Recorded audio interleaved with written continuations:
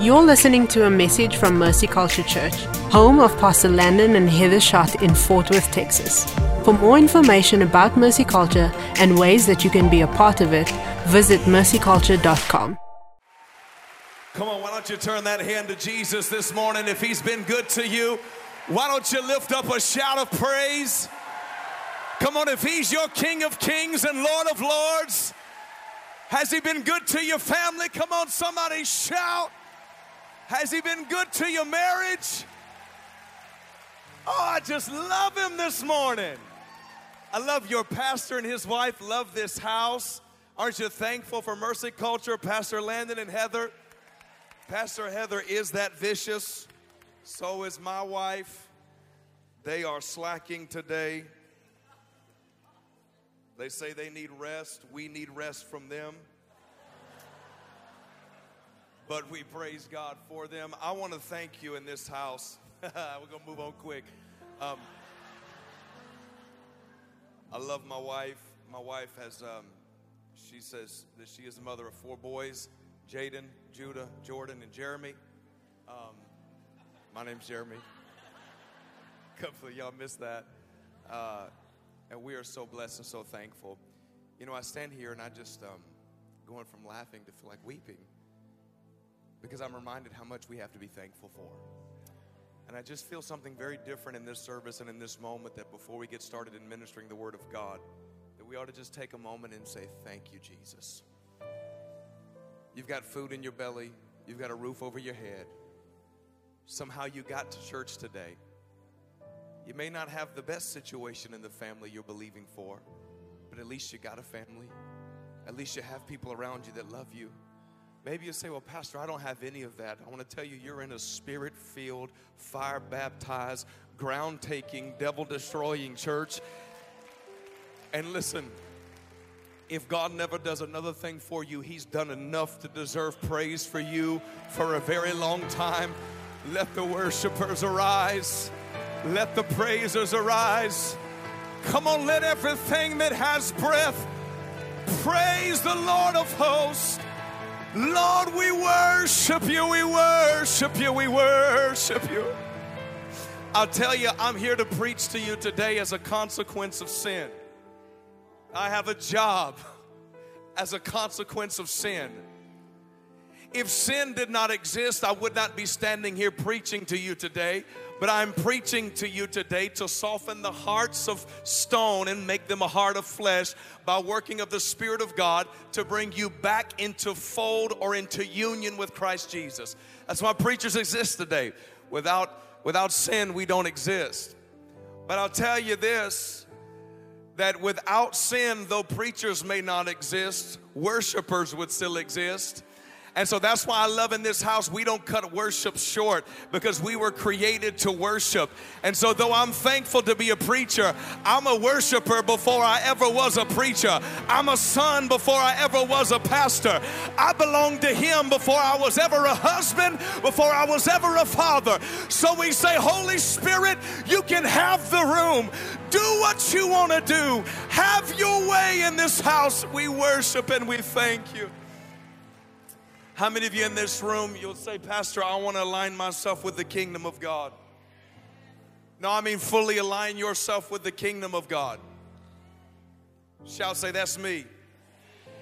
Then, beloved, what you must understand is there is a stark difference between revelatory behavior and religious behavior.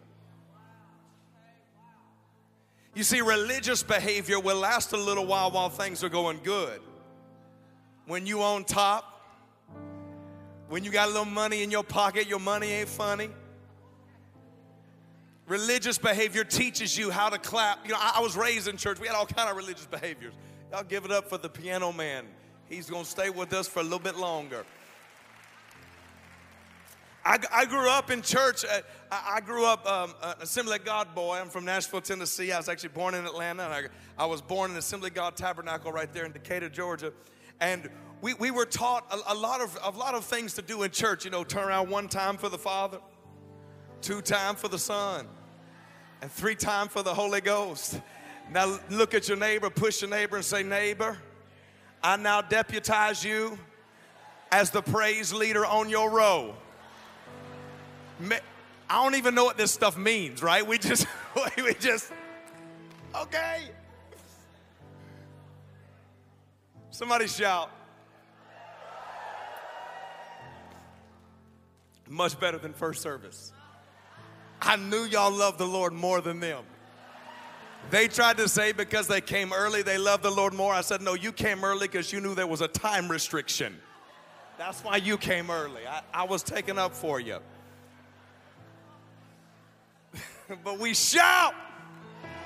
Okay. And so we're taught how to shout, but what if I said it to you like this, that when you shout, what creates this noise, and as you create a noise out of your mouth, this is revelatory now, as a noise comes forth out of your mouth, that it actually has a way of piercing the air. And even in the realm that you cannot see, it has a way of shattering that in the atmosphere that's in front of it. And then if I told you that the devil was the prince of the air, then you would understand greater. Shout for a voice of triumph. Shout with a voice of praise. Shout unto God. Now you're destroying principalities. Now you're pulling things down. Come on, somebody shout. Now sit down. Sit down, sit down, sit down, sit down. Feel the weight? The weight is different. How many of you feel like that was good? Say amen. Amen. Amen. Why don't you say amen? Why do we shout Pastor Landon down when he preaches? Is it religious behavior? Or do we have a revelation of why we shout amen? For when Pastor Landon is preaching, and I said it several times when you were up here today, I said amen. And the reason I said that is I said, let it be so in my life, and it is finished in my life. And so I say, I want to attach my faith to what you're saying. So I'm saying amen. So this is not just religious behavior. This is not style. This is not religious. This is not a denomination. We shout amen because we are testifying with the word of God that's being spoken from the stage. Well, your Bible says that you overcome the devil by the power of the blood and the word of your testimony. So now I see my shout is piercing the air, destroying the prince of the air. And now I see that my amen is putting the devil under my feet. So now I have, watch, revelatory behavior that the world did not give, so the world cannot take it away. So my circumstance doesn't dictate my shout, doesn't dictate my praise, doesn't dictate my giving, doesn't dictate my serving, because I know who my God is. I know my place, and so I will shout at all times. I'll praise at all times. I'll give in the good times and in the bad times. I'll dance in the middle of my dilemma, and I'll praise him on the mountaintop, for he is good and his mercy endures forever.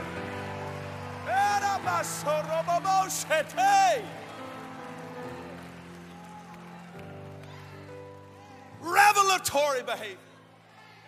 If you're watching online right now, just shout up, just put fire or a high five or do something.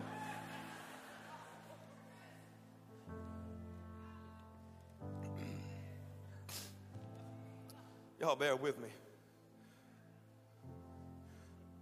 My throat's bothering me a little bit, and I didn't get much sleep last night because Heather and Missy were up cackling like little high school girls in the middle of the night till 2 o'clock in the morning. Knowing good and well their husbands had to minister. Y'all please pray for us. Just no honor. If anybody wants to give me a ride to the airport. So you understand now that revelatory behavior is greater than religious behavior. It's key that you get this, because today I want to unlock for you the revelatory heart behind a heart for mercy. I want you to leave here today with an understanding that what is about to take place next week is not, oh, let me get ahead of myself. It is not you giving up, it's you getting under. Put that in this pocket. That one right there. It's not you giving up, it is you getting under.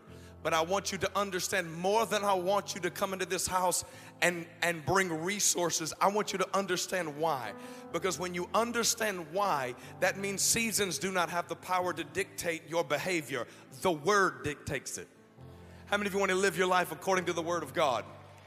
How many of you want the fullness of the kingdom? All right, so the framework of today's message, if you have your Bible, we're going to be in 1 Kings chapter 10, 1 Kings chapter 10. But I want to catch everybody up on the kingdom, or this theology of the kingdom, because that'll be the framework that everything within this text will be woven between. If you're ready, shout amen. The kingdom of God is not a religion. It is God's sovereign government. You got to get this. And there is an anointing for government upon this house. I told this to your pastor in first service, that him and his wife have been anointed. When you start talking about taking ground, I see you taking over cities in God's government. You have a mantle for the government of God. Not just church government, not just a government, local government, but the government of God. I actually saw you and your wife. I saw you and your wife holding hands and walking. And while you were laughing together, not interceding, not in a church service, you were laughing together. Literally, I saw you were on the trail, laughing together, and demons were fleeing, parting as a Red Sea. You weren't even trying to cast them out, but they were running because of the mantle that rests on your life. There is a mantle of kingdom government on this church that is going to turn things upside down for the glory of God. You got to get used to not fitting in. You better get used to folks saying that church is a little bit different over there on the highway. You go ahead and get used to it now. Go ahead and get used to people saying you don't work like other workers, and you don't act like other people, and you don't respond like other people. Don't you know did you wrong? Don't you know they said something hateful? Don't you know that was prejudice and that was mean? Yeah, I know it, but you don't know what my daddy says about me. So it doesn't matter what they say about me, because I know that I am grafted into the body. You are different. Push somebody and say you're weird. If you're online, push a dog or cat and say you're weird. All right. So if the kingdom is not religion, it's not Assembly of God, Church of God, Kojic, AME, Lutheran, Baptist, that's not the kingdom of God. It's sovereign government. You have to understand the Bible through the context of government. So now that you know this, the Bible is not a religious book. If you have your Bible, hold it up. I want to learn you something. This is not a religious book. This is a covenant and a constitution that reveals the benefits that belong to the citizen of this government. So from Genesis to Revelation, this is constitution. Paul tells the church in Ephesus that once you give your life to Jesus, that you are no longer a citizen of the earth, but you become a citizen of heaven. So you are in the world, but you are not of the world. That means that though I'm here today and I abide by the laws of the land, I'm not bound by what the world says, because this is my constitution and that is my government. So I may see woes and trouble on the earth, but I know that I am not subjected to that, because I'm underneath this constitution, and I can have what this says I can have, and I can do what this says I can do. This is my constitution. So hence, this is why Isaiah, as Isaiah releases the messianic prophecy of Christ, the Bible doesn't say that he would be carrying fancy buildings on his shoulders or big church crowds upon his shoulders, but the Bible is very clear that he would be carrying government. Kingdom is God's sovereign government. It's not a religion. It's not church building. Jesus was carrying government on his shoulders, and he had one message. It was the gospel of the kingdom of God. He didn't come preaching healing sermons or deliverance sermons. He didn't come preaching sermons about faith. Those things manifested. Yes, healings happened. Deliverance took place. Demons fled, because Jesus opened his mouth and he spoke government. He spoke constitution. He said, we're taking territory and there's nothing you can do about it. I love what Pastor No Shoes said up here. I can't remember your name. What he said, he started screaming, not 1 inch, not 1 inch. Let me tell you and speak to the modern church in America. We've been giving up more than inches, but it stops today. We are not giving up another inch. We're not giving up an inch to abortion. We're not giving up an inch to same-sex marriage. We are not giving up an inch to you indoctrinating our kids with false ideologies. We are taking ground because government says we can. Hey,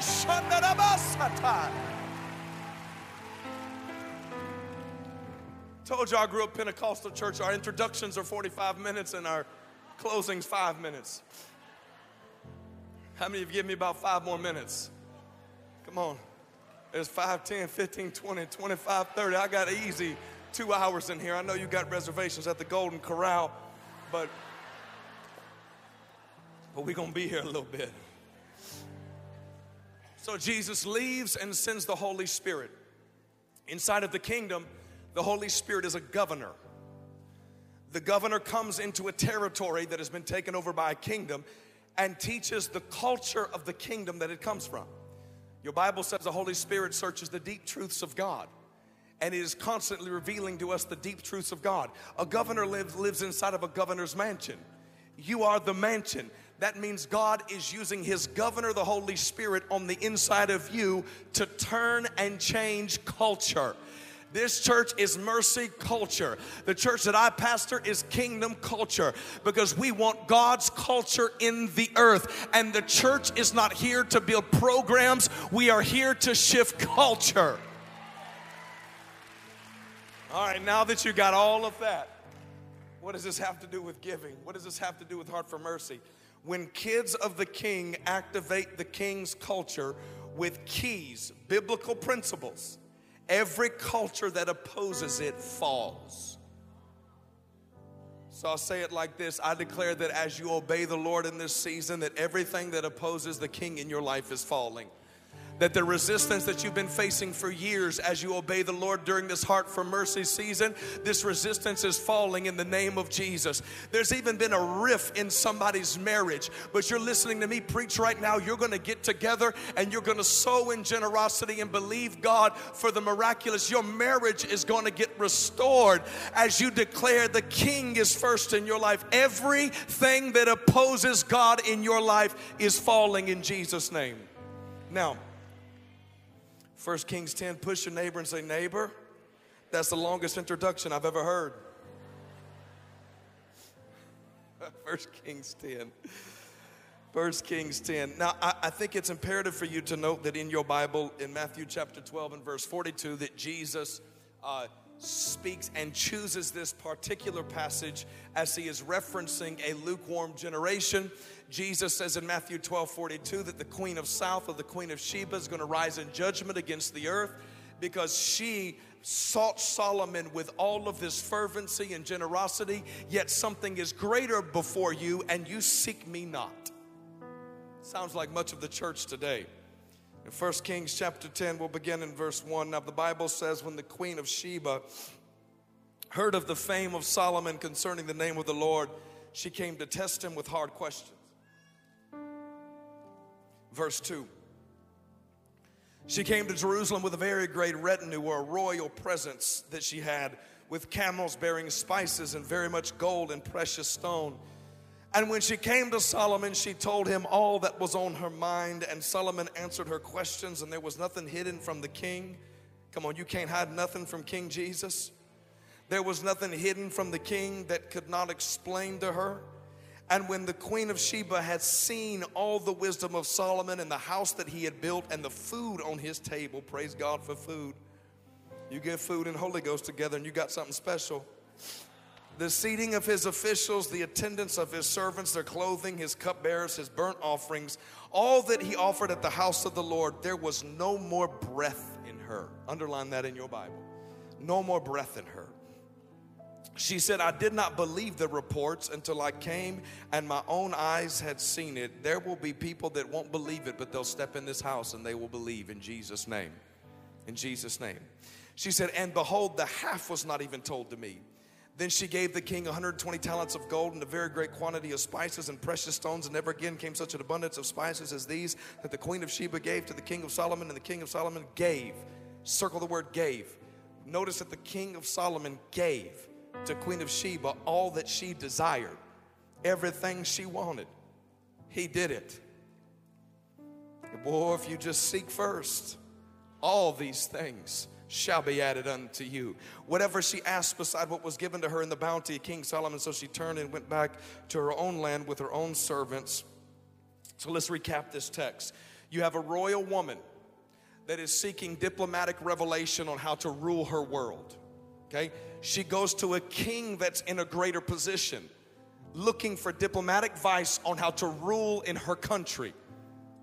Let me rephrase it. There is a king that is in heaven that those rulers of the earth must go before to seek diplomatic revelation on how to rule and govern the earth. This is why in this house I love the motto that says, "Speak, Lord, your servant is listening."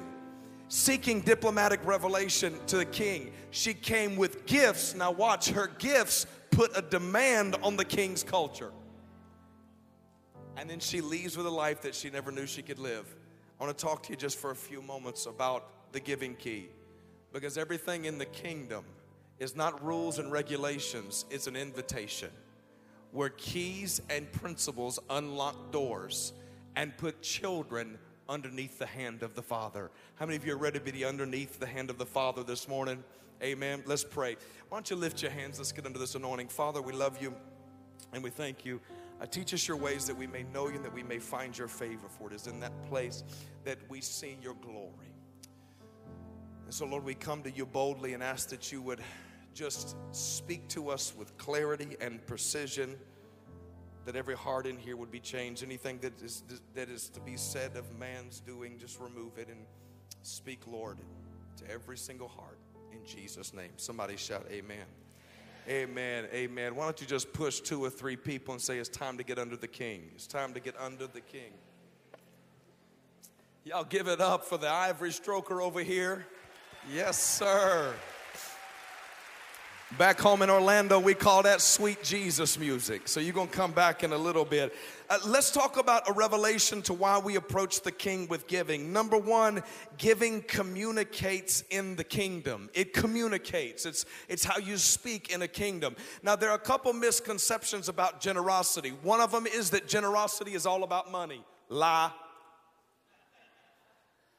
Another one is I can be generous and not give money. Lie. Another one is, anytime we do offerings in the church, we're buying God or we're buying a miracle. You can't buy God with your money. Lie.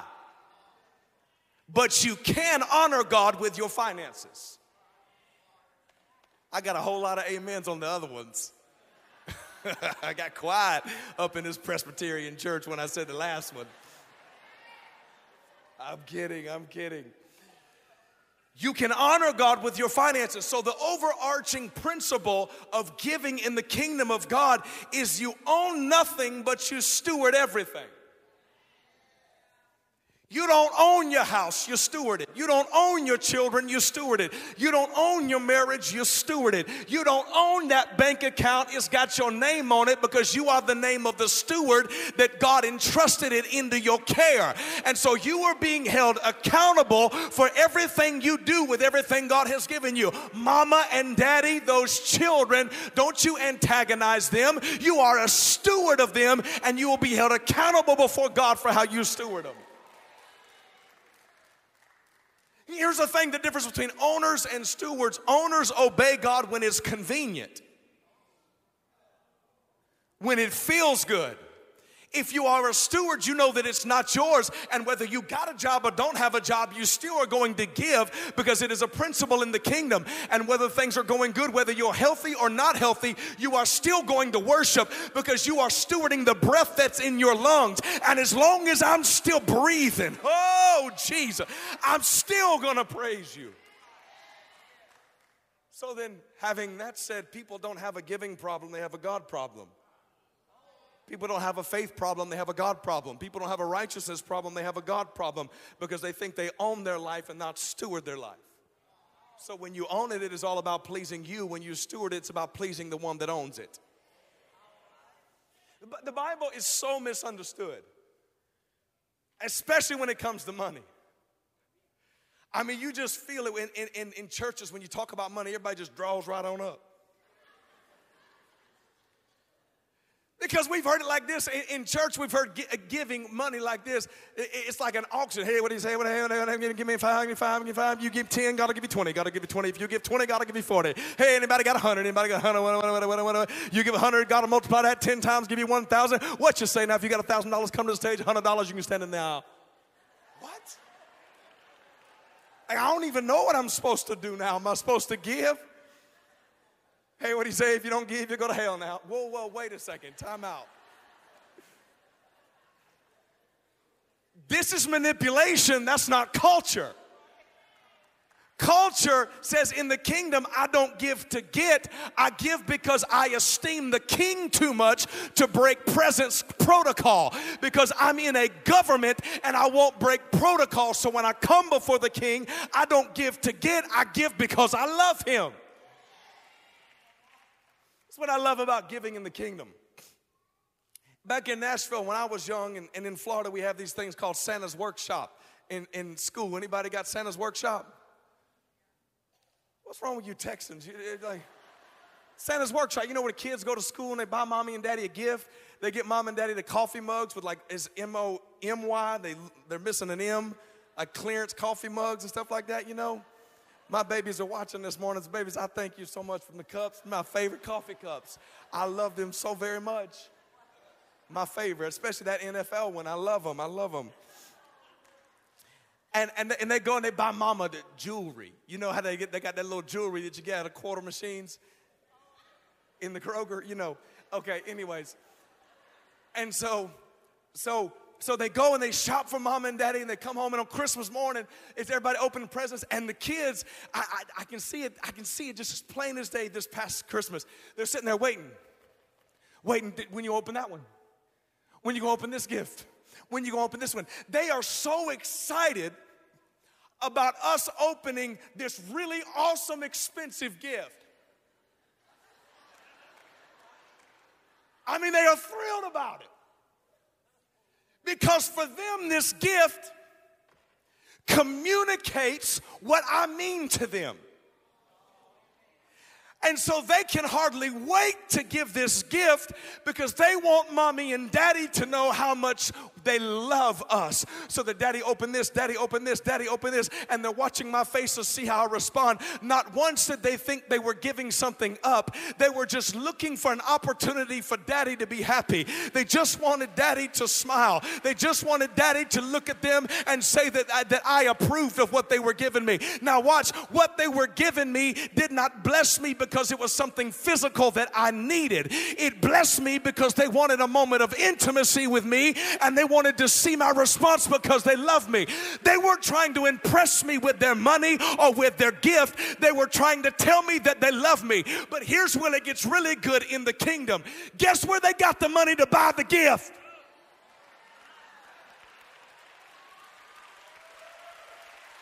I gave them the money as an invitation to a morning of it. Oh, I feel like preaching up in the house this morning. I wanted them to be intimate with me, so I gave them the job. I gave them the promotion. I gave them the raise. I gave them the money. I gave them all of it because I wanted a moment of intimacy. Somebody shout stewardship.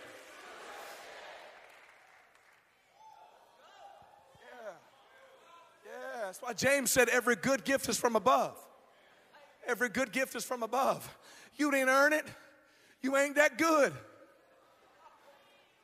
You're not that gifted. You're not that talented. There is no reason I should be standing on this stage preaching. I don't deserve this microphone. I don't deserve this platform. I don't deserve anything that I have. None of us deserve any of this. Every gift comes from above. That's why the Bible says, Paul says, if you will acknowledge that you are a steward and not an owner, then the Bible says the Lord loves a cheerful giver. One that's just happy. Because, Lord, I know you gave me this anyways. So giving in the kingdom is not a forced behavior, it's a response of love. I want to uproot every demonic religious idea that is attached, this spirit of manipulation when it comes to money and the church, and has kept you from giving. Let me say this. You cannot allow somebody's misrepresentation of God keep you from representing God. I know you've seen it done wrong. I know you've heard it wrong. I know there's some people in here right now that are still skeptical as I'm preaching to you. But I'm preaching to you with a boldness and conviction because I understand the Bible as government, not optional. It's not optional for me. it's government, it's constitution. It is how I communicate to the Father. So yes, I have seen people sell miracle spring water out of the Trinity River and call it some kind of blessed thing and charge people $49.99 for it at 2 o'clock in the morning. You need to get your money back. Because that water ain't even soft water. It's worthless. So you got burned and now you're going to rob God? You can't let the misrepresentation of God keep you from representing who God is. It doesn't get you off the hook. And I think that sometimes that as church folk, we love to see a church do it wrong so we can excuse us for disobedience. And we don't get an excuse in this government to disobey. The Bible tells us in Proverbs 18 that a gift opens doors for the one who gives it and brings him into the presence of great people. Somebody say presence. So my gift brings me into presence. There are so many people standing at locked doors and they are frustrated because they cannot figure out that they are a steward and not an owner. And so you continue to rob from God and expect God to open up doors for you. And God's not going to open up a door for you when you are a thief. Is that too harsh? If I smile, will it make it better? So the Queen of Sheba comes to Solomon and she refuses to come empty-handed. Theologians believe as they study the life of, in this story, that the Queen of Sheba traveled over 1,500 miles with $250 million worth of gifts that she gave. Somebody say, do it again, Lord. Do it again. Somebody do it again. I feel there's a $250 million tither in the room. Now look, if that comes in next week, you owe Florida 10% of that, okay? Just witnesses. 250 million. Why? Royal protocol. Do you think she just wanted to give it away?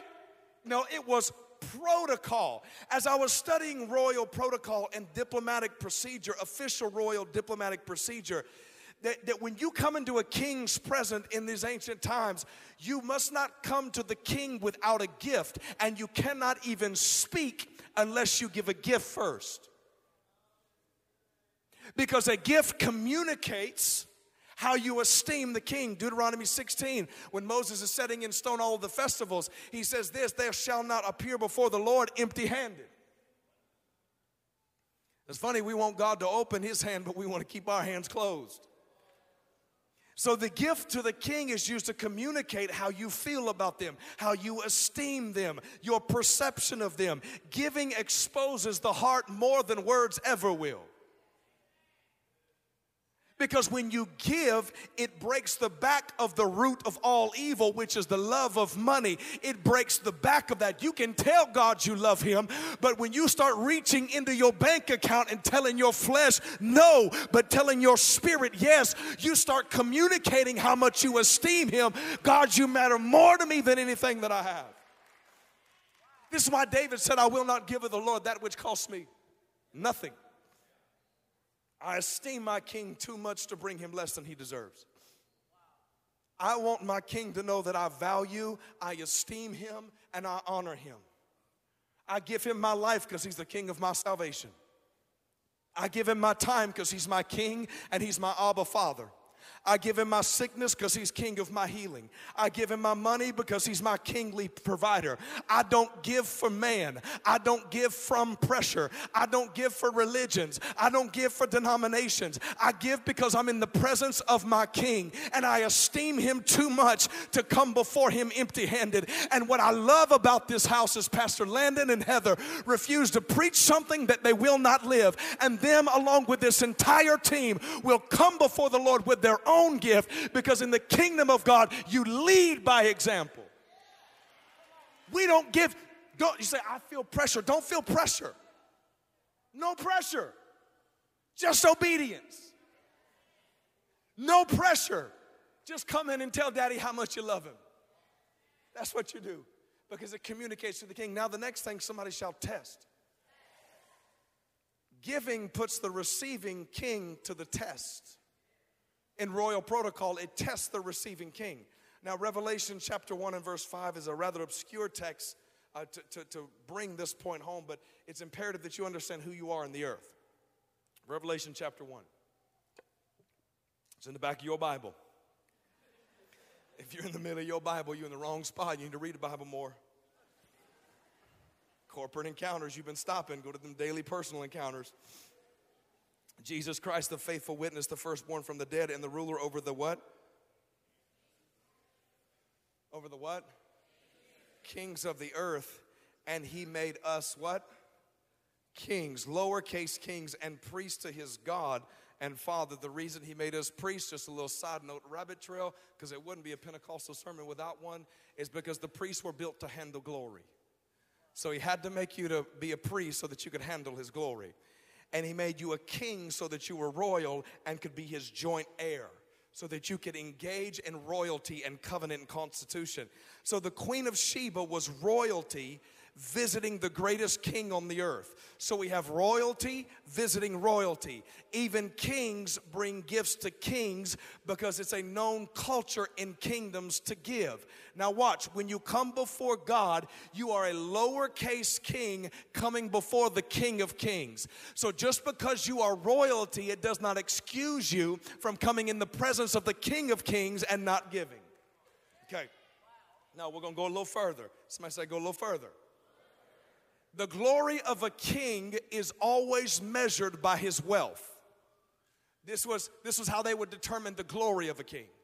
That his glory was measured by his wealth, his land, his treasures, his people. This is why Solomon was considered the greatest king on the earth. And yes, it was his wisdom, but more so it was because of the amount of wealth that he had. So he had the highest amount of glory on the earth. Solomon did. Because a king's worth was all, and his glory was measured through wealth. So when a king receives a gift from another king, the receiving king always has to respond. Watch, because Sheba's gift put a demand on the glory of Solomon. Are you with me? Her gift put a demand on Solomon's wealth, that when she came in, she put Solomon to the test. So the receiving king is now being tested, and here's what happens. When you come into the presence of a king that is greater, that king refuses to let you come into their throne room and have greater glory than what is on them. So when you give, it puts a demand on the king to prove to you that his glory is greater. So you don't give to get, you give because you love, but you cannot stop God from giving back to you something that is greater. Good measure, pressed down, shaken together, and running over, because he's going to prove to you that his glory is greater than yours. You ever heard the saying, you can't outgive God? Now you have a revelation to that saying. Because the king refuses to let you. I don't care how wealthy you are in this room. You can come drop a 7-figure check. And it's the same as somebody dropping $7 if the obedience is the same. So it's not equal amount, it's equal obedience. It doesn't matter what the size of your gift. Your heavenly Father will never let your earthly glory outshine him. He will always outdo you. Well, that's something to get excited about. Now, I got a little bit more time in this service right here, so I'm just going to stop right there for a minute and give you an opportunity that you just missed to walk up into a praise moment, because every time you give, your God is going to outdo you, outperform you, outgive you. That means you obeyed God and gave $10,000. God healed your marriage, brought the prodigal son home, gave you the promotion, gave you peace. You had slept in 10 years, now you're sleeping, because you obeyed God, and his glory will always be greater than yours. You're testing. Now you fully understand with Revelation now, because you've heard this text. Malachi chapter 3. Bring your tithe to the storehouse, that there may be food in my house.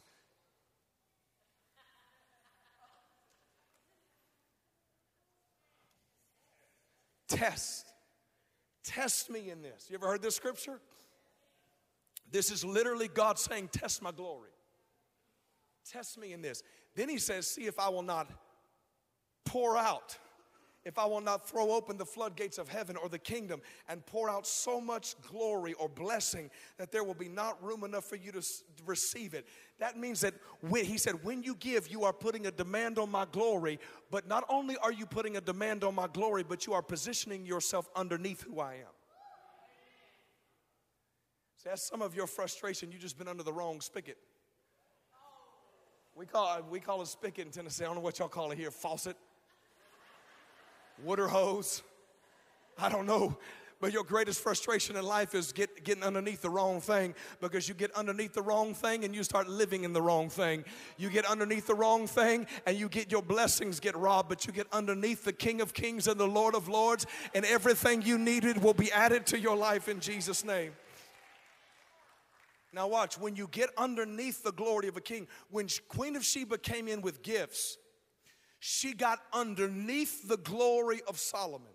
The Bible said in verse 13, and the king gave to the Queen of Sheba. So after she was done giving, the king gave. And the Bible says this, that when she had been given everything that Solomon had given her, and she saw everything that Solomon had, the Bible said there was no breath left in her. Can you imagine? You ever heard of that blessing so much that you don't have room to receive it? You ever hear of that? Do we really even know what it feels like to have so much that you don't even know what to do with it? For the house to have so much that you have to hire a stewardship pastor just to give money away because you don't have so much that you don't know what to do with it. This is where Queen of Sheba was. And if you read the Bible, it will talk to you. Because in the original Hebrew manuscript, what this means is it literally is the departing of the spirit from death. That it's a heavier word than just took her breath away. It literally means that something died on the inside of her. But then the secondary meaning of this word breath means the Spirit of God as manifest Shekinah glory. What did I say? That when you give in the presence of a king, what do you get up underneath?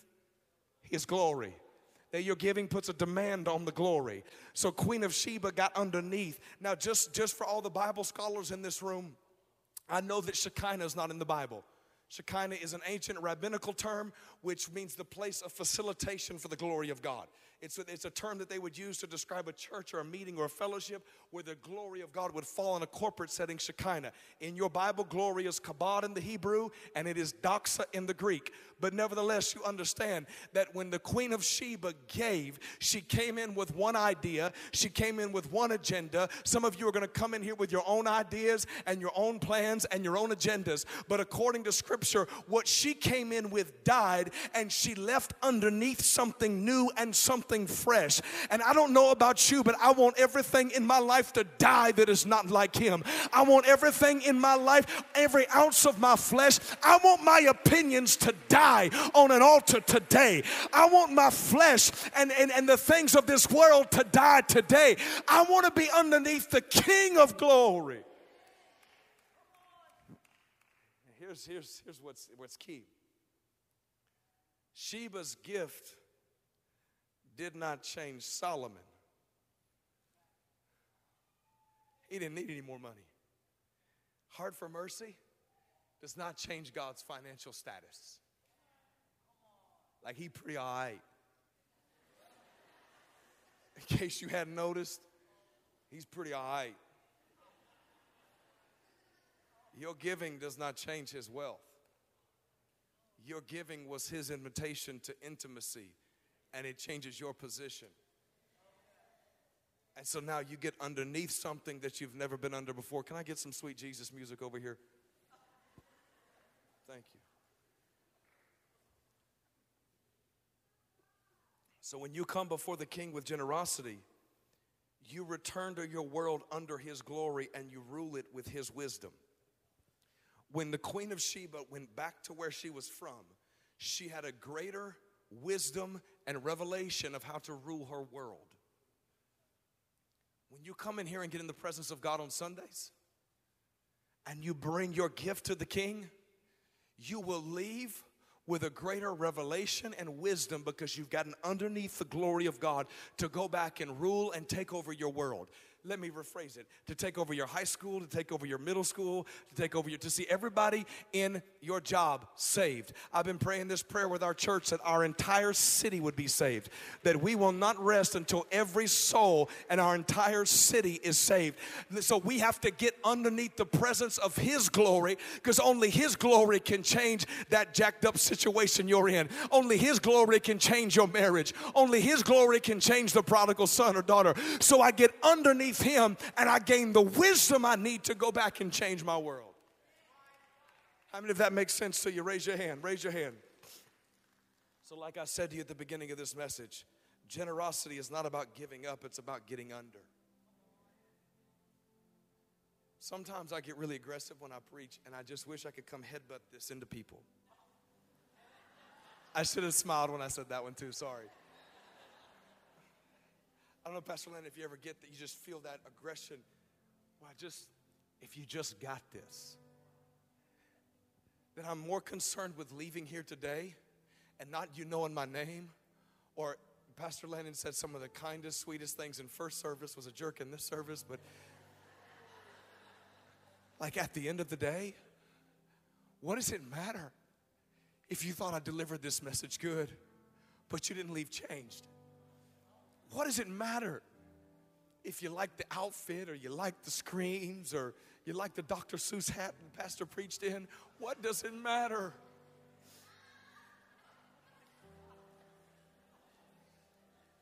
If this, you see all this work, all these notes?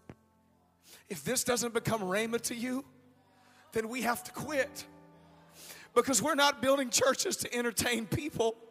We're not even building churches for people, period. We're building churches for the presence of God, because if He's here, then He draws all men. So listen, I love you, and I'm going to jump out on a limb and speak for your pastor. This church wasn't built for you. It wasn't built for the guests. It was built for the presence of God, because if His glory gets in the building, then everything changes. If you get in the building, you get in the building. If He gets in the building, healers here, deliverers here, waymakers here. Oh, God.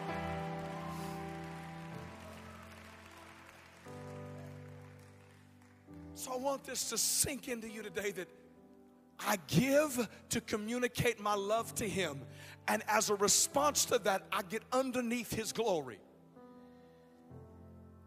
And some of you are saying, well, man, that's Old Testament stuff. Like I want to show you that Jesus quoted this scripture, but then even Jesus obeys royal protocol.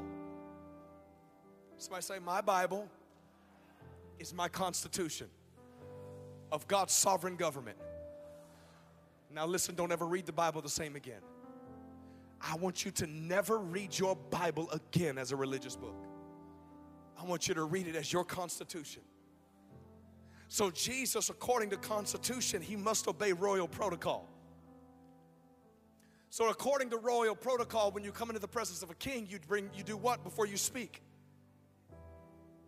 You give. So John 4:7, there's a broken woman. She's wounded. She's hurt. Life has been bad to her, and she's been bad to life. She's got a whole bunch of husbands, and she's lying about them. She's been ostracized. She's been taken advantage of. She's been completely wounded. And Jesus sees the need that is resting upon the shoulders of this poor young woman.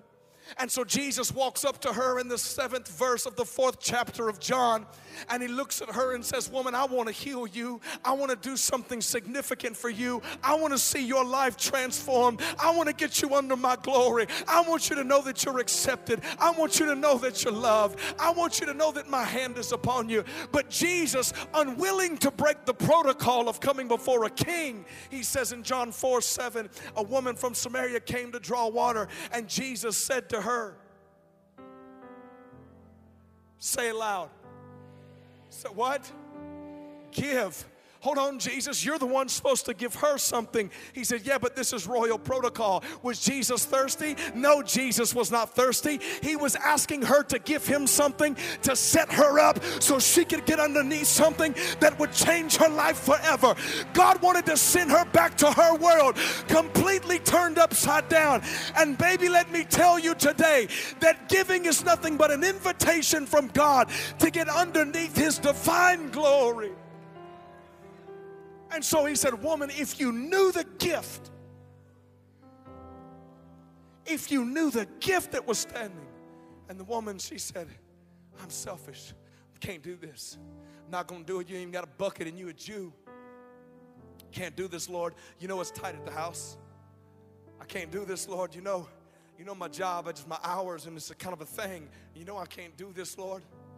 Now let me tell you, you can't afford not to do this, because your life can't stand another day outside the glory of God. Your life can't afford another day outside of His presence. You say, well, Pastor, you're trying to tell me I can buy. No. You cannot buy God, but you can partner with Him. He said, if you knew the gift, he said, I would have taken your bucket, I would have taken your nasty water, I would have taken your messed up water, I would have taken your $8 an hour water, I would have taken what little water you had, I would have taken your mites, I would have taken your extinguishable, I would have taken your money that is losing its value by the second. I would have taken your money that is corruptible, and I would have slapped my incorruptible on top of it. And what would one day die will now live. When you sow into the kingdom of God, you are taking corruptible funds and getting it under the living water of God. And I'll tell you this, for every dollar you sow and every soul that is changed, you will never regret what you've given, and you will never expect nothing in return. And one day you will find yourself under a window of glory. Now I want everybody in here to just search your heart in this moment. And I'm going to do a rather unique just ministry moment for those in this room. First thing I want to do is this, and I want you to just close your eyes. Just close your eyes. You say, this is another one of those religious behaviors. Yeah, it might be. But here's what I want you to focus on. Not who's looking at you. I want you to focus on Him. So quickly, you know your heart has been pricked in this room if you're not living for the Lord. If you're not living for Jesus, I want to give you an opportunity to accept Him as your Savior. If you've fallen off the track, you say, Pastor, I've not lived for Him for a while, but I got drug in here today. I want you to give your life to Jesus right here in this moment. But because before we can ever talk about generosity in giving of resources, you must give your life first. So if that's you in this room, will you raise your hand on 3? Say, Pastor, pray for me. I've fallen off. 1, 2, 3. Raise your hand high. Raise it real high. Real high. Real high. Everybody that has your hand raised, I want to pray with you. Would you stand to your feet for me? Those that raise your hand across this room, will you just stand? Nobody's looking, everybody's praying. Can I, Pastor Landon, if you don't mind, if I can just do a little shepherding thing for a moment. Listen, in this house, you know what, those of you that have given your life to Jesus, there's some more of you that haven't stand yet. I want you to stand up. You can't play with your life anymore. In the house of God, anytime there's an altar call in this house, that is not the time for saved folk to check out. It's time for you to check in. So you should be praying in the Spirit right now, interceding for those, weeping between porch and altar for those that may raise their hand. This is the time you check in the most. So everybody in this room that's not standing, I'm assuming that your life is right with the Lord. I want you just praying in the Spirit. I want you interceding and crying out for those that have been far from Him. Now those that are standing to your feet, I want you to take your first step of faith in following Jesus. And I want you to run to this altar with a reckless abandonment and no shame. Those of you in the altar, there are people all over the altar. If you're watching online, there's somebody that is there to pray for you right now. But if you raise your hand, don't be shy. Come on down to this altar. Why don't everybody in this room, you stand to your feet. Those that are standing, look at me. Come running to this altar. I just want to pray with you. Come on. Come running to this altar. Come on, come running. Come running. Come running. All over this room. There's nothing to be ashamed of. There's nothing to worry about. Nobody's here to judge you. Lives are being transformed. Mercy Culture, you should be losing your mind right now. This is what we came for.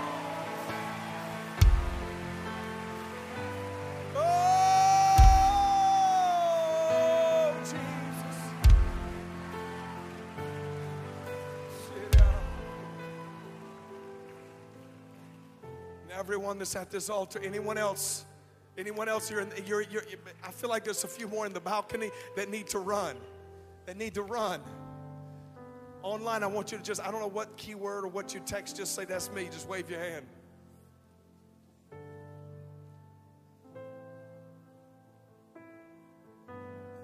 Now, those of you that are at this altar, look, more's coming. More's coming out of the balcony. More's coming.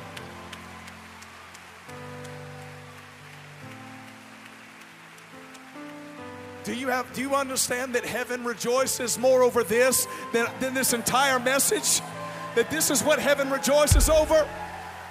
There's 30, 40, 50 people giving their life to Jesus, and nothing matters more than this right here. You want to see revival? You have seen it. There's some saints that's been praying for revival your whole life, wondering where it is. I hear the Holy Spirit say, welcome to Mercy Culture, a house of revival. So everyone... We hope you've enjoyed this message from Mercy Culture Church. If this podcast has blessed you, we'd like to encourage you to share it with a friend. To learn more about us, find us on social media and online at mercyculture.com.